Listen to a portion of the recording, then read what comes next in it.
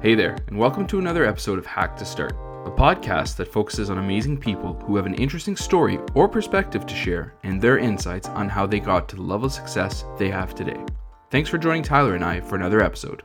This is episode 131, and today we'll be chatting with Terry Burns, an associate product manager at Twitter.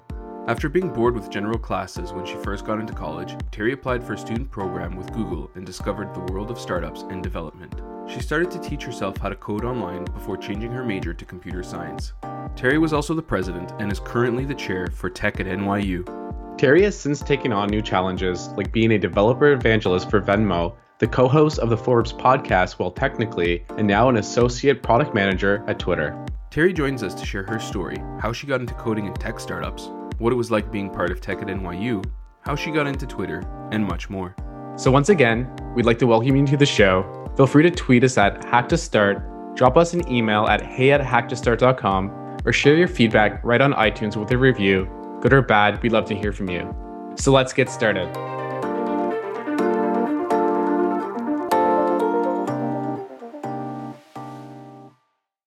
Hey Terry, thanks so much for being on the show today. Thank you for having me. How are you guys doing? Yeah, we're doing great. We're really excited to have you on the show and to get to learn, more about you and what you've been up to. So maybe before we dive into it, can you tell us a little bit more about yourself? Like, where are you from and what did you study? Yeah, absolutely. So I currently live in San Francisco, but I'm originally from Long Beach, Southern California, SoCal girl. And I went to NYU, so I was in New York for the last 4 years where I studied computer science. That's really cool. So how did your passion for tech and entrepreneurship come about? Interesting question. Kind of an odd story. I went into college having no idea really what I wanted to study. I spent my freshman year basically taking liberal arts classes and feeling very confused and generally uninspired. And I just so happened to by chance apply to this program at Google called Google Bold Immersion. Bold stands for Building Opportunity for Leadership and Development. And it was a week or a 2-week long program at Google for basically underrepresented youth to get a taste of what it would be like to work at a large tech company. And so I went there and I was like, oh, this seems pretty dope. Maybe I should learn how to code. And so after that, I spent the rest of my summer on Code Academy teaching myself how to code. And then in the fall, when I got back to school, I took my first computer science class. I was never the most enthusiastic student, but when I was in school, I was like, oh, I dislike this the least out of all my classes, so let me stick to this. And then also, it's actually kind of interesting because I listened to a podcast episode from Hack to Start with Kim Pham, and Kim was also at NYU at that time, and she was super inspiring to me. So I ended up meeting Kim, and I thought that she was really dope, and she basically helped me stay inspired to study computer science and also get more involved in the tech and entrepreneurship scene in New York. No way, that's cool. Such a small world. Such a small world, right? Yeah, you just picked up learning how to code just like that, just over a summer? No, I mean, I could barely build anything by the end of the summer. I understood what code looked like on a screen and could identify a few things, but no, I was definitely not good at it. I still had a ton to learn, and I spent the remaining 3 years in college struggling my way through my computer science degree. So it was definitely compelling and exciting, but learning to code is an ever going process. You never can really stop learning how to code. So yeah, that was my start, how I got into it.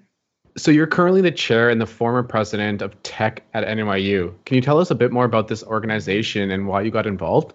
Yeah, absolutely. So not to make this podcast all about Kim, but she definitely played a huge role in that. I think she was actually chair at the time when I joined tech at NYU.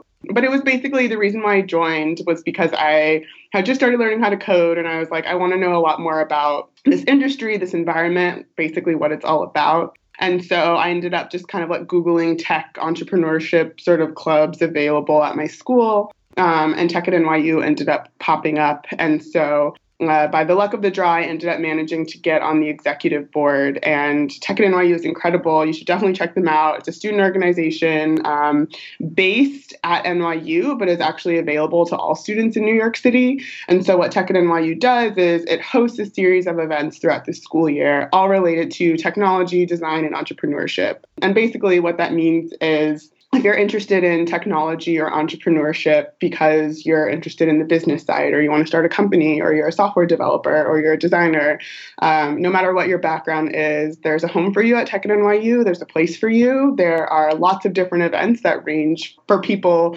who have lots of different backgrounds and skill sets. And so we always have events all of the time, again, open to all students in the city to basically like come and learn. And most importantly, I think to just like hang out and make new friends and like eat free pizza and have a good time. It's all about the free pizza. Always, yes. Very important to college students. 100%. So what are some of the biggest lessons you were able to gather from going through this experience? I think that Tech at NYU basically was my window into the technology industry in general. Tech at NYU is a pretty big organization in that we host a ton of events and we have a lot of attendees and coverage in general. And so I think in a lot of ways, Tech at NYU kind of operated like a startup, a mini startup for students who are primarily studying computer science and like have very stressful and busy schedules. But I think in terms of like learning how to like market and scale and be inclusive and think a lot about strategy and how to implement that strategy in a way that reaches as many people as possible within the context of technology and entrepreneurship are all lessons that I learned specifically from Tech at NYU. And even now, it's obviously a student organization. So the work I did with Tech at NYU is very different from the type of work that I do now. But so many of the lessons that I learned and the skill sets that you just pick up from like having to coordinate from people who are super senior designers or engineers who are going to come and talk or speak about something to planning what time the pizza is going to come or where you're going to host the event are just like people skills and I think organization and company skills that are important to have. And so all of those things I got a ton of hands-on experience with, in addition to just like having a bunch of friends who are super smart, who know a lot about the tech industry and would talk about it casually. And so the lingo, the people, I actually remember, this is super random, but I remember my very first Tech at NYU meeting, someone made a reference to Jack Dorsey. And I remember being like, who is that dude? Like, why do they keep talking about this guy, Jack? And now I work at Twitter where he's my boss. So it's kind of funny. But yeah, so basically like all the lessons in general, I think I owe a lot to like what I've learned up until this point in my life to Tech at NYU. Sounds like such an amazing experience. So you're actually a fellow podcaster and a co-host of the Forbes podcast called Well Technically. So what motivated you to start the podcast?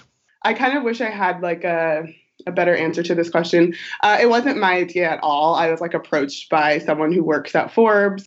Forbes started earlier this year.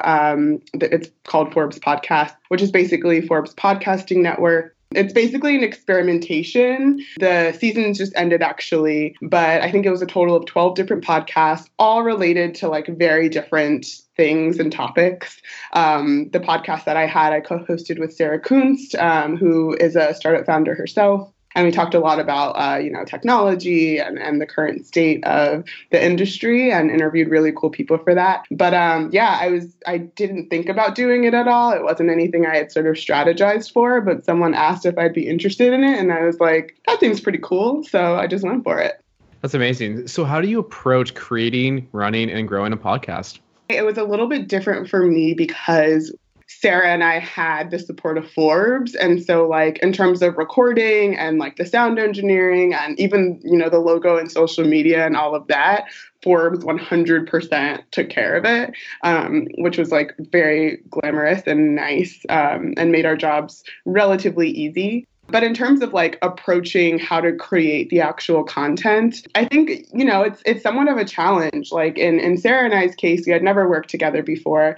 And so we definitely had to spend time having conversations with one another about not just what we think would be interesting to us, but what we think would be interesting to other people and how we can sort of target a podcast to an audience that could relate and be super interested, but also how we could target an audience that would sort of expand what we would expect. And I think part of that is just like having lots of conversations, getting lots of feedback, being really open to interviewing different people and going outside of your comfort zone a little bit. And so sort of strategizing how to like go about the podcast is definitely a really interesting space to navigate that I'd never navigated before. Yeah, no, that's really cool. Do you record your podcast like together, or is it through like an online experience like Skype, like what we're doing right now? It's like through this online portal. I don't remember what the name of it is. It's this like sound recording tool, and it would be, so I was in New York when we first started recording, and Sarah was based in San Francisco. So we were on opposite coasts. So we would have to coordinate those times. And then we would always have a sound engineer on the line as well. And he would help us do like mic checks, or if there was noise in the background and we needed to record something, he was basically like the overseer there. And I think that he was based in like, I don't know, I want to say like Texas or something like that. So we were all in like completely different spots. So it was interesting, like having to coordinate all of that. That's a really cool approach to recording podcasts. So you were also previously a developer evangelist at Venmo. Can you tell us a bit more about that company and what was it like being a part of the team there? Yeah, Venmo was a really, really awesome company to work at. I personally like use Venmo all the time. I think that it's an incredibly useful product. And so I've always been very interested in consumer facing products and like consumer facing products that I like to use specifically. So yeah, Venmo was awesome, owned by PayPal and Braintree. So overall part of like a much larger ecosystem. But at the time I was at Venmo, I think we were just around 100 employees, which I think is like a really, really great number because it's still very small, feels kind of like family-like, but big enough where you can regularly kind of meet and get to know new people. So it was a really awesome experience. In terms of like being a developer evangelist, that was actually super exciting and really fun and something that I had never done before. And basically what a developer evangelist does is basically splits time between actually like building and developing, and then also sort of like doing marketing and outreach, but specifically towards developer communities. So for me specifically, my time was split 50-50 between programming. I was on the web team, and so I had certain web projects that I had to work on, and would go to the daily stand-ups for the web team and get to like build and work on projects, like very hands-on, coding every day. That was awesome. But then the other half of the time, Cassidy, who was my mentor at the time, Cassidy and I would basically spend our time traveling to hackathons, speaking at meetups, talking about the Venmo API, and encouraging other developers to build on top of Venmo software. And that was really awesome because it's just cool to travel. And I don't know, Cassie and I both like, we're very good friends. We love meeting people, pretty extroverted, like having, conversations and being able to travel around. So going to the hackathons was super cool because you would be able to see people just like build the most awesome random things. So yeah, that was a really fun way to sort of spend my summer. And it required me to use very different skill sets at the same time. So that was something that I really appreciated. So today you're an associate product manager at Twitter. So how did you create, the opportunity to be part of the team at Twitter? People often ask me that question. So I tweet like a lot. And so people are like, oh, did you like meet some tweeting quota that like let you be eligible? I don't know, whatever. No. So as I mentioned before, I really do love working on consumer facing products and products that I know and love. And so Twitter is definitely like the number one app that I use in general, let alone like social media app or whatever the case may be. I very much knew that I wanted to go into product management after I graduated. I studied computer science, and I definitely knew that I wanted to do something technical, not necessarily software engineering, but I wanted to be hands-on building products and things that I loved and cared about. So I just applied. Like I saw the application online. I applied. I managed to get through the interview process, and here I am. That's really cool. So what are some of the projects that you've had a chance to be a part of or contribute to so far? So I can't get into too much detail, but I am also still like relatively new. I literally just hit my 3-month mark, so it's still pretty early, especially because particularly at large companies, I think it's normal to like spend a good chunk of time at the very beginning onboarding and like introducing yourself to people and taking like, classes and all of that good stuff for new hires. But I can say this. So I'm on the Timelines team. And that's the team that works on the actual feed that you see when you open the app. And we've been working on some cool stuff that'll ship in 2017 and beyond. And basically what my team is kind of doing right now, we've been thinking a lot about how people consume content on the internet, specifically on Twitter, but how this sort of relates to the type of user you are, how new users find new content, thinking about how people sort of find the good stuff on Twitter and other ways that people sort of consume stuff. And then thinking about all of this and doing research around all of these questions when working on different projects that kind of plays around with and optimizes the way that people consume content in the timeline. So I don't know, it's like super interesting being on the product side of things, because I think as a user, you can sort of easily identify things that like frustrate you personally. Like I definitely came into Twitter with like a list of all of the things that I wanted to fix, which was probably super obnoxious. But I think that it was definitely a good way for me to sort of like learn and have this exercise of like finding problems is like the easy part of product development, and sort of like optimizing for the best solutions possible is the more challenging part. And so learning even how to sort of like navigate that system within how Twitter sort of like runs and operates is something that's been super interesting. It's actually like kind of cool. My manager has this like quote that he loves, which I think Henry Ford may or may not have said, but it's, if I had asked people what they wanted, they would have said faster horses. Henry Ford, who created like the Ford model car. And I think that's a really interesting way to think about products. Like users will often come to you saying that these are their points of frustration, these are the things that are wrong, and like immediately have some ideas on how they might want to fix that. But I think that being a really good sort of product manager and someone who's really great at product development is able to like think a couple steps ahead. Yeah, absolutely. It's a really good point to make. So jumping back just a bit, actually, I just wanted to ask you, like, what was the interview process like for you in getting into Twitter? So our interview process, I think, paralleled very similarly, I think, to like what software engineering roles are like, but specifically related to product. So I had 2 initial phone screens, or they were Skype interviews, actually. And those are product-related interviews. I don't know. Are you guys familiar with product interviews at all? Just a little. I mean, I've been doing kind of product in different startups, but I mean, I think it's a bit different everywhere. I've never applied to a big company like Twitter, so I don't know. Yeah, totally. So maybe I don't actually. I should have said no. I have no idea. I've gone through Google's product design interview process, and yeah, I'm aware of like how complex some of the interview processes can be. Yeah, definitely. So it's pretty much like that. I also went through like Google's sort of product interview process as well. And I think that they were pretty similar. So product interviews are very like, how do you describe them? The questions are meant to help the interviewer figure out how it is you think about solving various types of problems, which sounds very intimidating, and I think actually is very intimidating. But there's lots of like estimation questions, some business related questions, some technical questions. It's kind of like a smorgasbord of all of these different types of ways of thinking, particularly about products. So yeah, I started off with 2 phone interviews with that. Those are back to back, or Skype interviews, sorry. And then after that, I had on-sites. And then on-site days at large companies are like pretty much all day back to back. And so I can't remember the number of interviews that I had. I think it was like 6-ish or so, of which like 5 were product interviews. And then I had 1 technical interview with an engineering manager. And then there's also like lunchtime where we're able to like talk to and have conversations with product managers. And I was able to like ask them questions and learn more about what it's like to be a PM at Twitter specifically. So yeah, it was a pretty intense process, but I think particularly for big companies, pretty standard. Cool. So how do you prepare yourself, or how have you been, like learning about becoming a PM? Yeah, I mean, there's a ton of resources online, honestly. I think that, like, in general, the interview process for tech companies is a little broken, more so for, like, technical interviews for, like, software engineering. I think that, like, I don't have the solutions here, but I do think that there's a lot of problems with whether it's live coding or whiteboarding or, asking data structured or algorithm questions. I think that to a certain degree, some of that stuff is important, but a lot of times it's not really indicative of what people are capable of.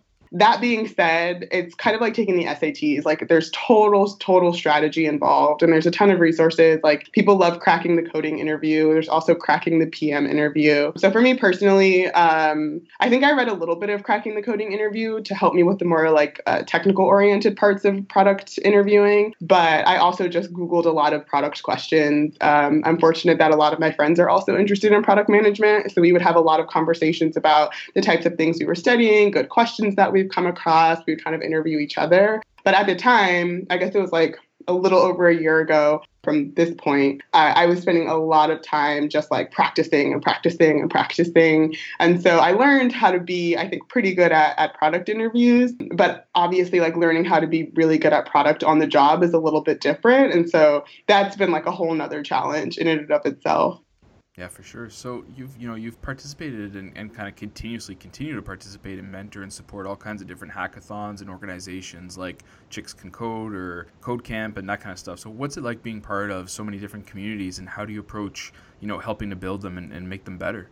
To the first part of your question, what's it like being part of these communities? Totally awesome. I kind of said this before, but I love meeting people. I really love being part of like great organizations, particularly when I was a student and learning how to code. I think these days I'm a little bit more like heads down with my job and trying to basically be really good at that. But when I was a student, I just like wanted to learn everything. I wanted to be a better programmer. I wanted to learn more about the tech industry. I wanted to have a better sense of like how I could make my mark and use technology to really enhance people's lives. And a lot of organizations sort of align themselves in different ways in this industry. And that's something that I've always been very curious about. And so being part of these communities, whether it was Chicks Can Code or like Code Academy or Code Camp, all of these things have code in the name. Like people need to come up with like some more creative names. But anyway, I was really able to, I think, find a sense of community and make a ton of friends. And I think it's really awesome to be able to just like hang out with people and learn at the same time. And so being part of these communities, so many of my friends I found from like all of these places, and I love them to death, and it's great. So very awesome. And then in terms of how do I approach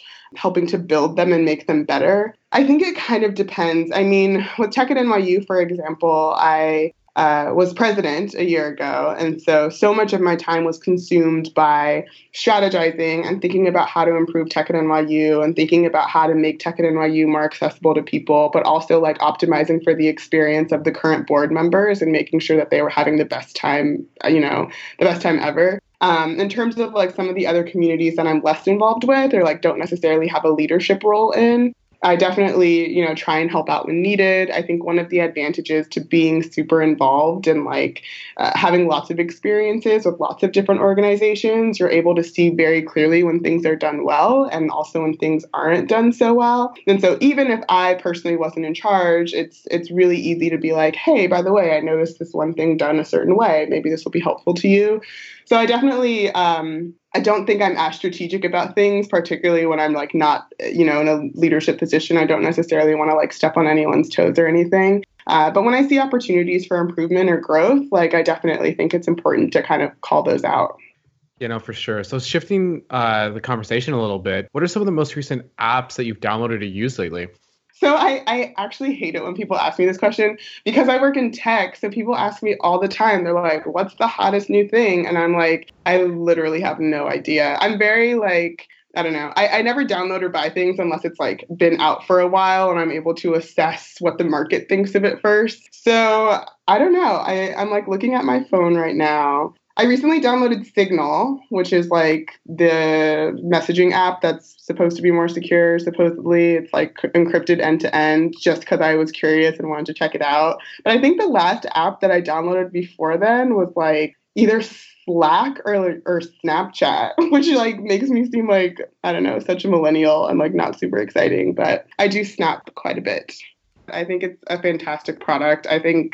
I don't know. I have lots of thoughts about that company, but I think in general, they're so good at product that there's a lot of things that I can learn from Snapchat. But yeah, I haven't played with Instagram stories or the Messenger stories kind of interface because I'm a little bit too stuck in my old Snapchat ways. So do you have any recommendations on just some great content that you've come across lately, either like a book, video, or a blog post?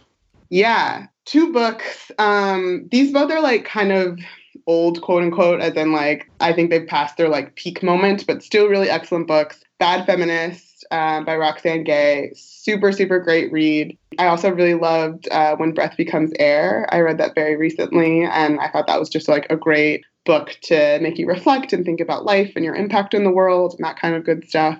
And then also, I swear this isn't a plug, but I was also thinking about this earlier today. So anytime I come across an article that I like on the internet, I archive it on my website. So on my website, I have like a cute little like quote interface where you can click through and see random quotes from things that I love. But it's a collection that I'm very proud of because I've had it for a couple of years now and I don't have like a ton of articles listed in it. So it has to be like very top quality, in my opinion, to make it onto that list. But yeah, there's like a bunch of random things that I've kind of read over the years that I like to keep in my archive. So whenever I'm, in the mood, I can just kind of like click through and check out some of the stuff that I've read over the years that I've liked on the internet.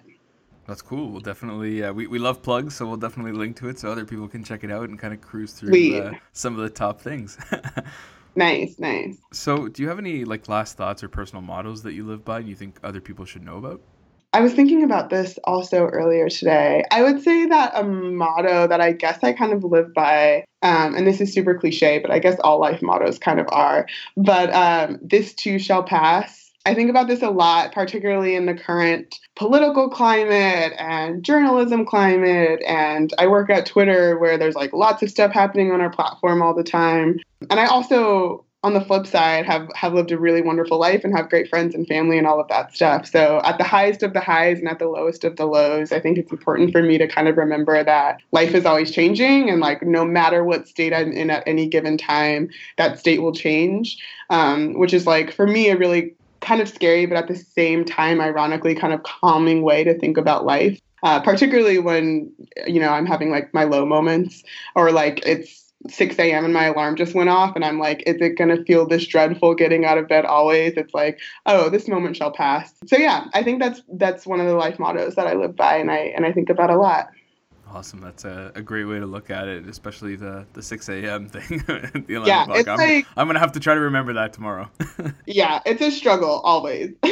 Absolutely. Terry, thanks so much for taking the time to be on the show today and to chat with us and share your awesome story. Really appreciate it. Absolutely. Thank you so much for having me.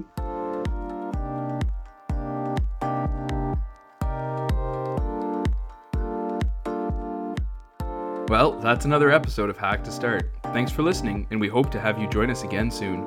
Remember to check us out on Twitter, Instagram, and Facebook, and on the web at hacktostart.com. We honestly couldn't do it without your awesome support, so please leave us a review on iTunes. Until next week, and we hope you enjoy the show.